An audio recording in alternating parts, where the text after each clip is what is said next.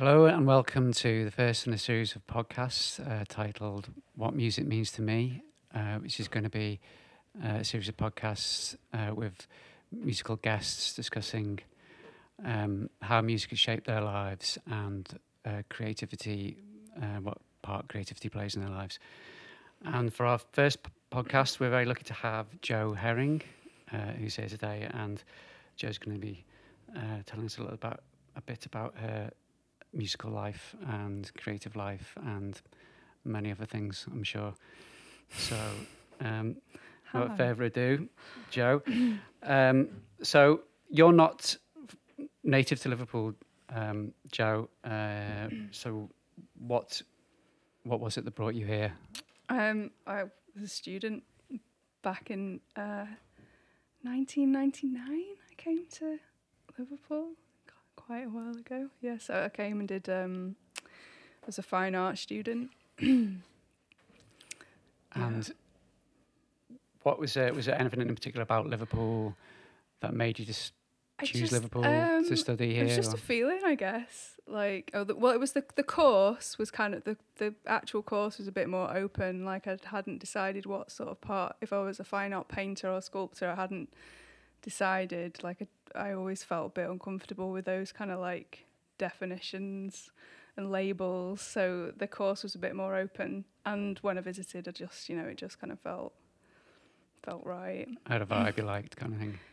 Yeah, I knew it was the right place to come. Yeah. So we had a little chat before sitting down here today, and you told me that you moved out to Japan for a while after you'd finished your studies at art college. Yeah. Is that true? Yeah, is that correct? When, well, obviously it's true. Yeah.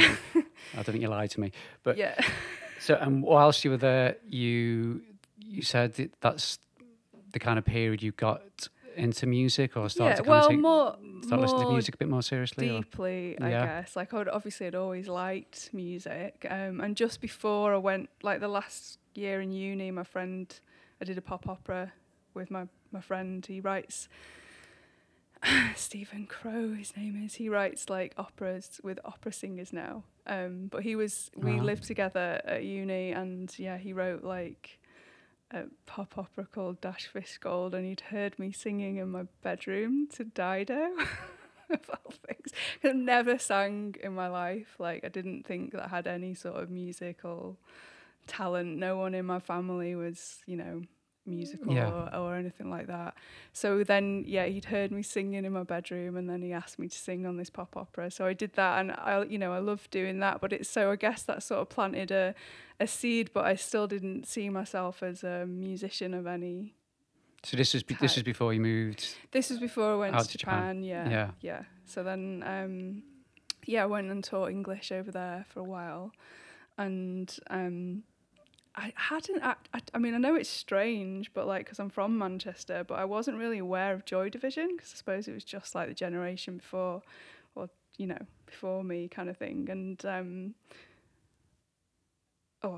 two or whatever. But like, I mean, I would have heard Love Will Tear Us Apart, but I didn't. I watched like 24-hour Party People, and so I was walking around the streets of Japan, just like super getting into Joy Division and The Fall, like just loving it.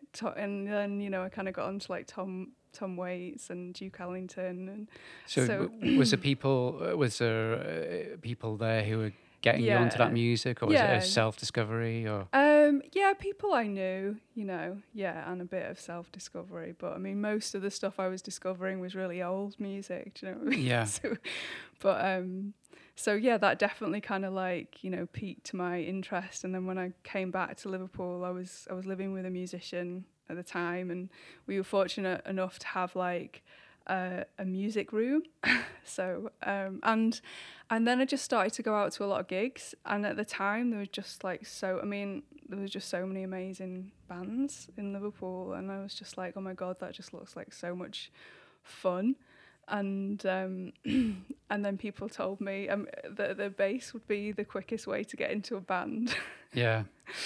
Although I think it's undervalued as the musicianship, because obviously the feel that a bass player has is something that not all guitar players can do by any means, that in my of course, opinion. So I started to learn the bass, and I got a guitar around then as well. And I just knew so many musicians, like artists, musicians, and so like the way that I learned, I had a little book, but I just invite people over to have jams, So.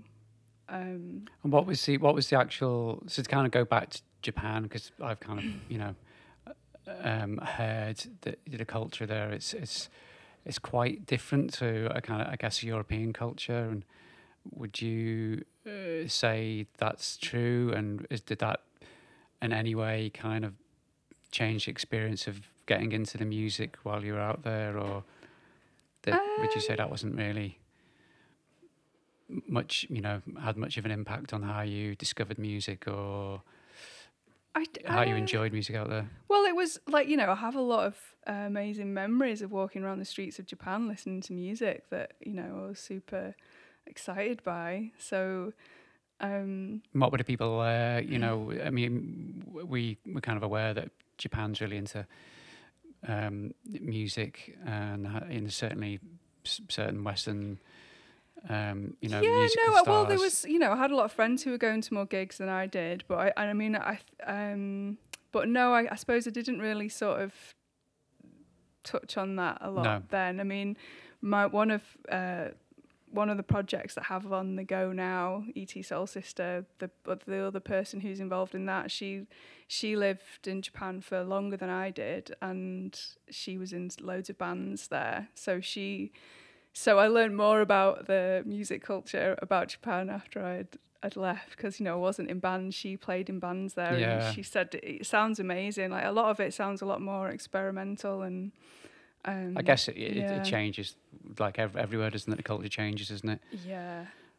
So you're back to Liverpool, because you were starting to talk about the kind of band culture you start to immerse yourself in, and learning the bass. And you mentioned to me previously that you were in a band. You joined temporarily a band called Melody de Kronk, which I'm aware of. I'm sure. I think lots of people of my kind of generation from have been involved in music in Liverpool would have been aware of our band. Right. So what was that experience like? How did you come to join Melody de Kronk, and what was that experience like? Well, like mutual friends. Like, I knew Harry Sumnall, who it was his project really, but Harry and James Pagella both played with Pop Levi as well at the time.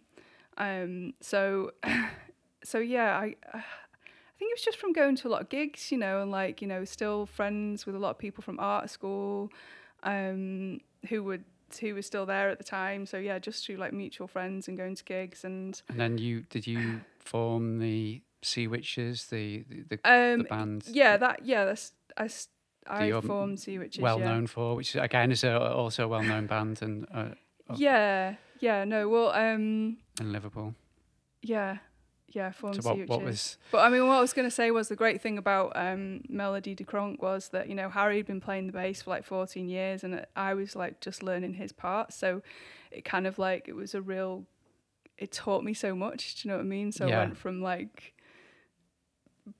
quite simple stuff to then having to play, quite proficient. Good. So well, that was, I think every musician and creative has to go through that process. Often it is someone that kind of like hands that knowledge down to you, isn't it? It's kind of the crafts. It is a craft, isn't it? But I mean, while I was doing that, at the same time, I'd started writing songs, and then I met the co-founder of SeaWitches, Laura, in another friend of mine's bedroom, and we just started jamming together. So Laura, who was one of the co-founding SeaWitch, she'd only just started to learn to play as well. So actually, I'd been playing a little bit longer than her.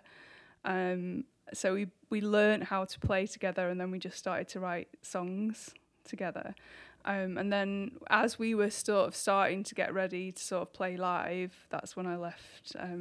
I just solely wanted to focus on my own stuff, so I left Melody de Kronk. and form the. And where did the name? Did you have a kind of concept of like what you'd wanted to do with the band and the name? Initially we thought about along. like we liked the name The Woods, but there was already a metal band in America that were called The Woods, and like for ages when we were coming up with names, loads of heavy metal band names were the ones that we liked. But like one night we'd just been songwriting, and I think we would had a few drinks and stuff, and I remember how we arrived at SeaWitches, but Laura said she just woke up in the morning with a hangover with SeaWitches written on her hands.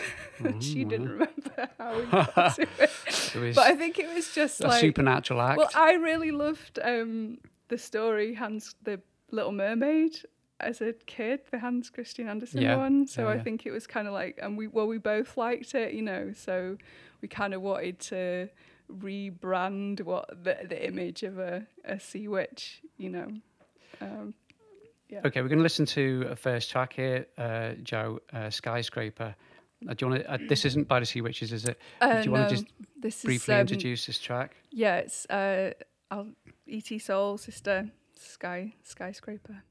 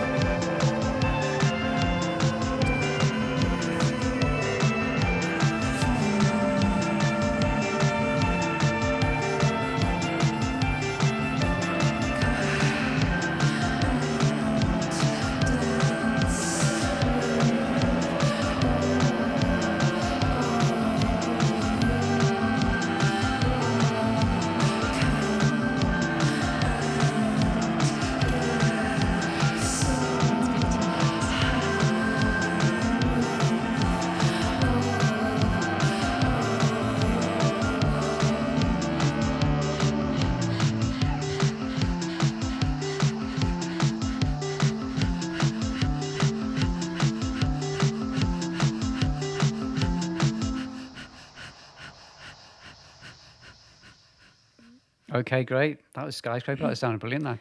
That you wanted to tell us a little bit about when that track was recorded, and that's a duo you formed. Yeah. Well, we finished it last year or about a year and a half ago, I think. We've got so E.T Soul Sistar is a project that I'm doing with a former Sea Witch. She was a bass player in SeaWitches for a while, but she has to go back to Australia, so we carried on writing music together. Well, actually, she's written all the music and I've just How did the vocals? Wailed all over it. yeah. So we've got like quite a few songs on the go, but the lady that produced that track is also a former SeaWitch, who was the guitar player in SeaWitches, because the band had quite a few different, incarnations. But yeah, Sophie Ellison, she's got a band called Hussey in London. They're amazing, and hopefully we'll be working with her to finish a few more E.T Soul Sistar tracks in the future. Because I went over to visit Sask as well in Melbourne, so we did an E.T Soul Sistar gig over there. Yeah. So you just obviously you stay creative and like working, you like collaborating with people, obviously. Yeah.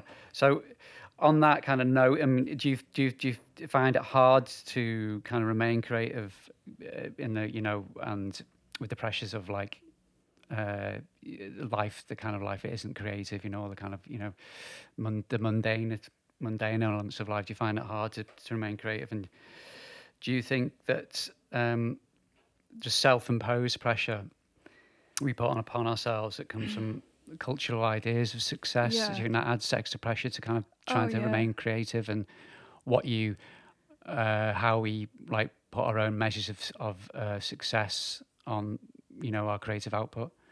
Well, I don't think it's hard to remain. Fortunately, I've never found it hard to remain creative. Like, it's always there when I'm ready to show up. Something is usually there the more you show up. But I think I definitely, throughout, I mean, so SeaWitches were together for a long time in different incarnations, but like I know that I did put an enormous amount of pressure on myself that almost, that stifled me sometimes, because you're trying to like wanting desperately to do X, Y, and Z with the band, and and is that kind of like the where you kind of like looking for like or placing goals that kind of like the society and culture, like I want to be on Jules Holland, I want a record deal. I think I only ever really wanted to just be able to do it more, like without having to do anything else. Like that. I think just that was do it professionally, essentially. Yeah, just to do it more and to gig more, and obviously it'd be great. It would have been nice to have reached a wider audience, but it was really, all of that always felt kind of secondary. It was just about wanting to be able to do it all the time. Yeah, well, of course, it defines you. So it kind of defines you, doesn't it? When you become that engaged in it, that involved in it, and you're getting that much kind of buzz out of it. It kind of starts to define your existence more and more, doesn't it? I guess. And I suppose so. And then I guess you want to.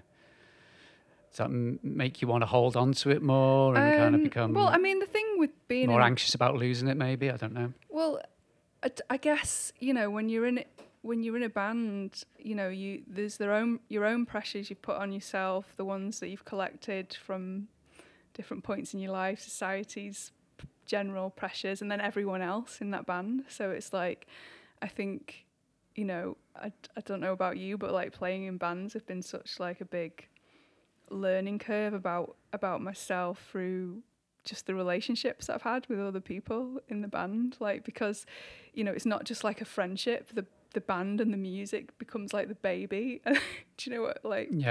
There's a pressure, there's all sorts of pressures around that, and I think that I just like had put too much pressure about what I thought I needed to do, rather than just like go with the flow of it, listen to my intuition, and allow things to ebb and flow and evolve. Like, it was, I was so, when I was in SeaWitches, like, I was just manic, on the go all the time, doing SeaWitches, and then obviously because of trying to and what was the kind of result of that? Was there a kind of inevitable kind of result, as a result of that, kind of pressure, and you kind of?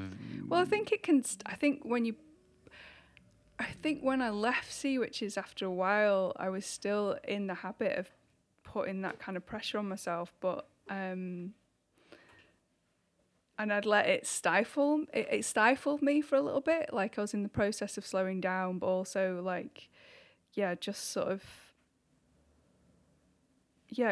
it stopped me for a little bit. Not fully. Like, thankfully, I've always managed to maintain that connection. So I'm always doing something or another. But I think, over the last few years, I've been trying to like work on clearing or getting, becoming aware of like my layers of conditioning about what I think I should be and how I need to explain myself and who I am in the world and stuff like that. So as I'm sort of pulling back those layers, because largely it's, bullshit. That I feel like it's given me a lot more energy now to sort of do and explore different things. I think we've all fallen into that trap. It's a kind of, it's the kind of like the process of, the journey towards wisdom, isn't it? And kind of a greater understanding and awareness. You just, at first instance, you kind of like, you kind of just set a goal that's maybe kind of like one that's kind of very visible, a very kind of visible cultural goal, that kind of society gives you, and then you just chase after that, and then it's only upon embarking on that, journey towards that goal that you kind of start to maybe question, well, what is this goal? Is it the right goal for me? Is it, I think I was doing the right thing, but I just think I'd put too much pressure on myself, like, and what I need, and I think that was just not like healthy to do that. But what I wanted, because I do, like, I honestly believe that if we were all told as kids just to like do what you love, no doubts, don't worry about anything, just do what you love and follow that, or let the kids just like, follow their lead with things, that the world would like look completely differently. Because I think if you're able to do that without any doubts, then you'll get what you need, and you'll be able to do whatever you want to do. You'll find your own place. Yeah, and I think that is the truth of it. But we're told different stories about what we need X, Y, and Z, and you can't. Music isn't a proper job, or all these nonsense stories, and they're not true. They're not true. I wish I found. Well, no, I'm happy at where I'm at now, but like, I think if I could speak to my younger self or younger people, it's just like, forget all this. It's nonsense. Also it's where what we used to be as a culture. My partner Jude is very much into history, and as a writer, she's always kind of saying that, the most valued people at court, in the kind of times of like feudal times were the jesters and the troubadours, because they were the most valued, and the most rewarded in terms of financial reward, and slowly that's kind of like being eroded from our culture, I think, isn't it? But it's not even about that, the rewards or accolades, is it? Do you know what I mean? No, but but it's also just kind of like it was a real valued, meaningful role within that culture, right?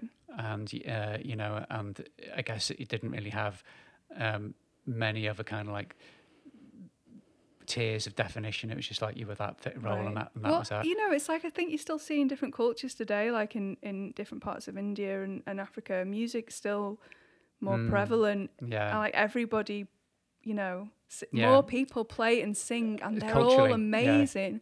But we're told that there's only these select few that are able to be stars, and the rest of us, it's just a hobby. It's like, no, music is like, it's part of our soul. Do you know what I mean? It's so deep, and it's like, I feel like that's what we're missing in this culture, in a way. And that when you get even for myself, being in that band, getting caught up in those ideas about what you should be, rather than knowing, like, you work with other young people that play music, and loads of them are just amazing, right?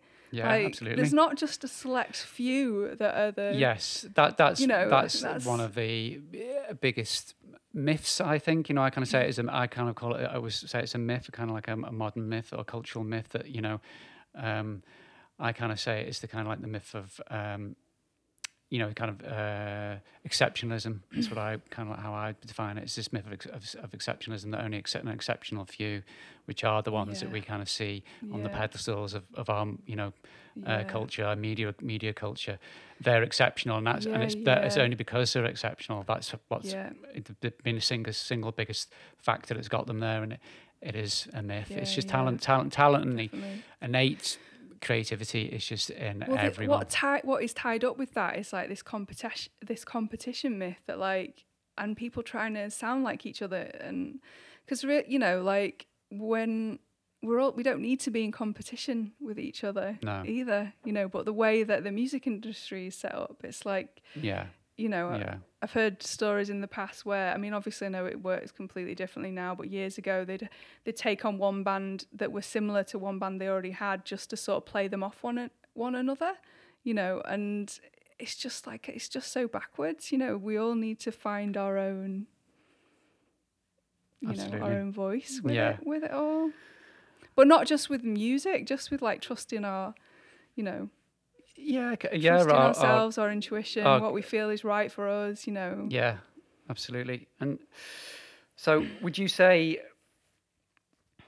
now that you kind of, so you talked about, you know, kind of peeling back these layers and kind of getting, you know, closer to how, you know, kind of I guess a more personal truth about how you want to define yourself in terms of being a creative. Would you say it's kind of like, now you have music, and your creativity gives you like a greater kind of support uh, framework or structure in terms of your mental emotional well-being, and maybe that's not been the case in the past, or it's always been the case, or so, you know, how does that, you know, how does that how does your expression of creativity, and how you've decided to express your creativity, how does that give you a kind of a better coping mechanisms in terms of like mental and emotional well-being? Well, yeah. I mean, I started doing yoga, funnily enough, the same time I started doing music, and I'd definitely say, you know, both of those are attributed to staying sane. um, uh, So in periods when you've not done music, because I know you were your period, you know, where you were teaching photography, I was still doing it but then. did you feel, when you're kind of being creative, is that when you kind of feel most, I guess, I'm trying to think of a word. It's kind of like, you know, you know, everything fits together for you in terms of like your kind of like your emotional and One of mental the well-being. things, I Yeah. guess. But I think, you With know, so I without think that, doing, would you? I think it's like, it's about doing what you love, and if you're spending your time doing what you love, then there's like meaning in that, and I think, you know, we all need that, right? So Absolutely, that yeah. definitely Yeah. impacts your, you know, your Yeah. overall well-being, definitely. Yeah, I mean, I guess, you know, like doing gigs, and even I've definitely felt the most alive doing performances. And I think, like, you know, as I've got like more into different sort of spiritual stuff, like, you know, I can remember moments doing gigs where you're in full good ones, at least, like when you're in full presence, and like, you know, time distorts completely, like it feels like it's either been a second or an eternity, like, Yeah. and you're not Yeah. sure, Yeah. and just your whole awareness, like everything can kind of like shift in those moments, you know. I think that definitely, like, having those experiences like piqued my curiosity about the nature of reality, you know, and, you know, meditation Well, and things like speaking that. of that, I think So it might be time for the second track. okay, So this is kind of like, if you want to introduce that for us, it's called "Into Your Heart." yeah, it's just a work in progress, like totally demo a demo, it's sort of song slash sound healing, which I'll tell you more Yeah, we'll talk about. about more after the track. Yeah, Brilliant. yeah.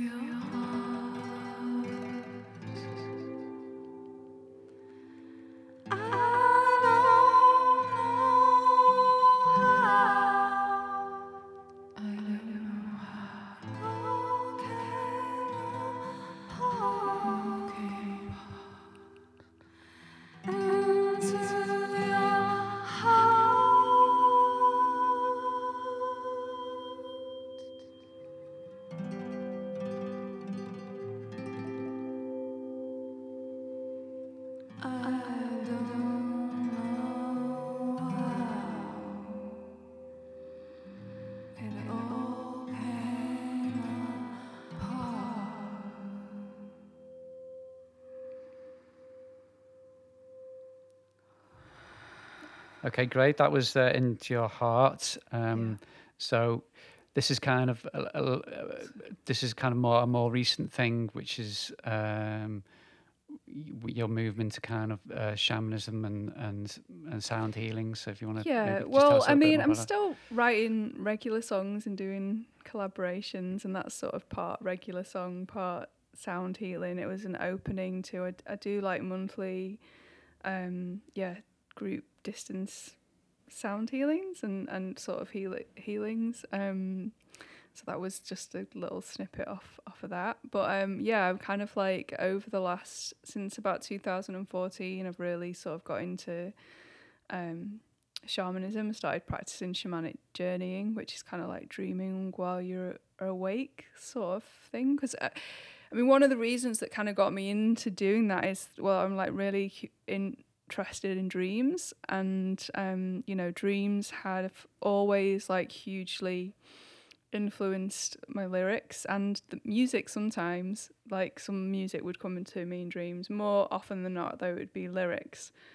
So a lot of SeaWitches songs were influenced by dreams, and like Laura and I would we had some funny psychic dream experiences actually, because we were really like kind of like quite in sync, and that's been the case with a lot of people Were they I've helped worked with, along with actually. anything, or Hey, were they helped along with anything organic, or what the the dreams? dreams? Well, they turn into songs, Yeah.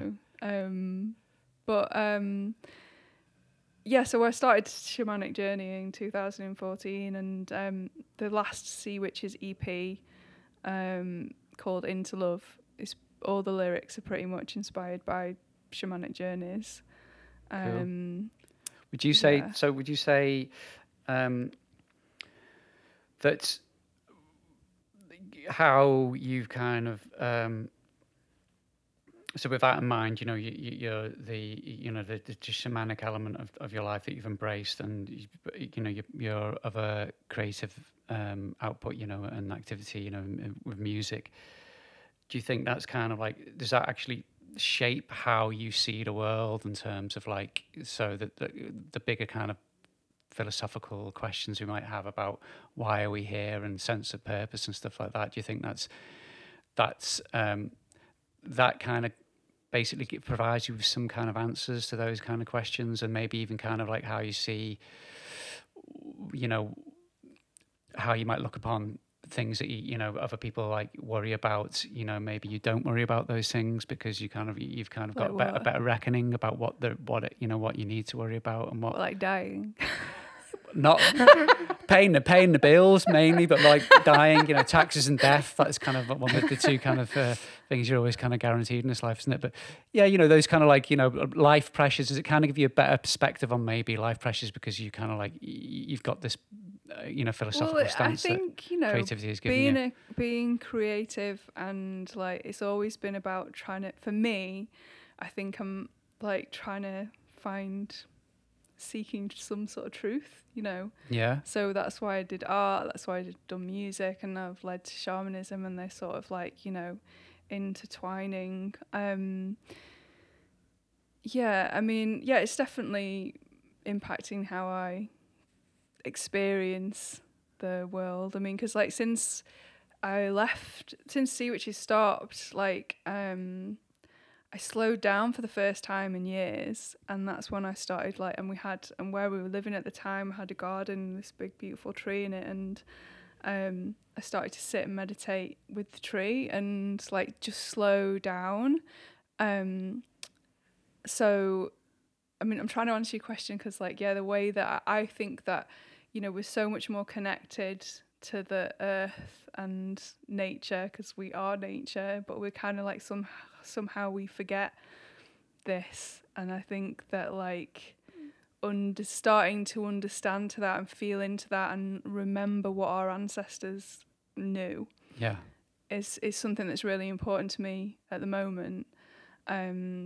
So yeah, so even though I've been like, yeah, doing shamanic journey and reading loads since for a long time now, like the last 3 years I'd say, or 4 actually, I've started to sort of, yeah, fall into that a bit more, and remember that you know, we can all kind of communicate with nature if we want to.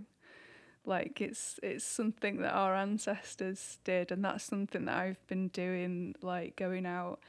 Well, this is what I'm kind of working on, what I'll be working on next is like, you know, going out into nature, sitting, being quiet, connecting and to the trees and the land and we could talk about that after. If we, I think this is a yeah, good time to play the yeah. last track, which is Ode to a Tree, and then we can maybe talk about what you Okay, plan to do next. Okay.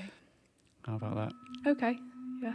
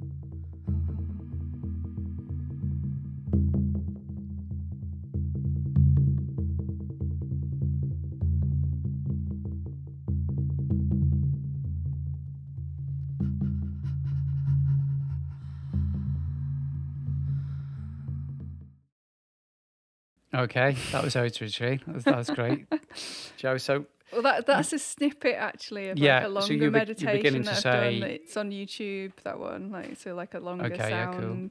Maybe we sound can put a link up to that. healing meditation So sort of you're beginning to thing. talk about, you know, what you want to do next and how Yeah. that kind of fits Well, into I'm still doing. I still want to finish more E.T Soul Soul Sister songs. Like so, that's like an ongoing thing.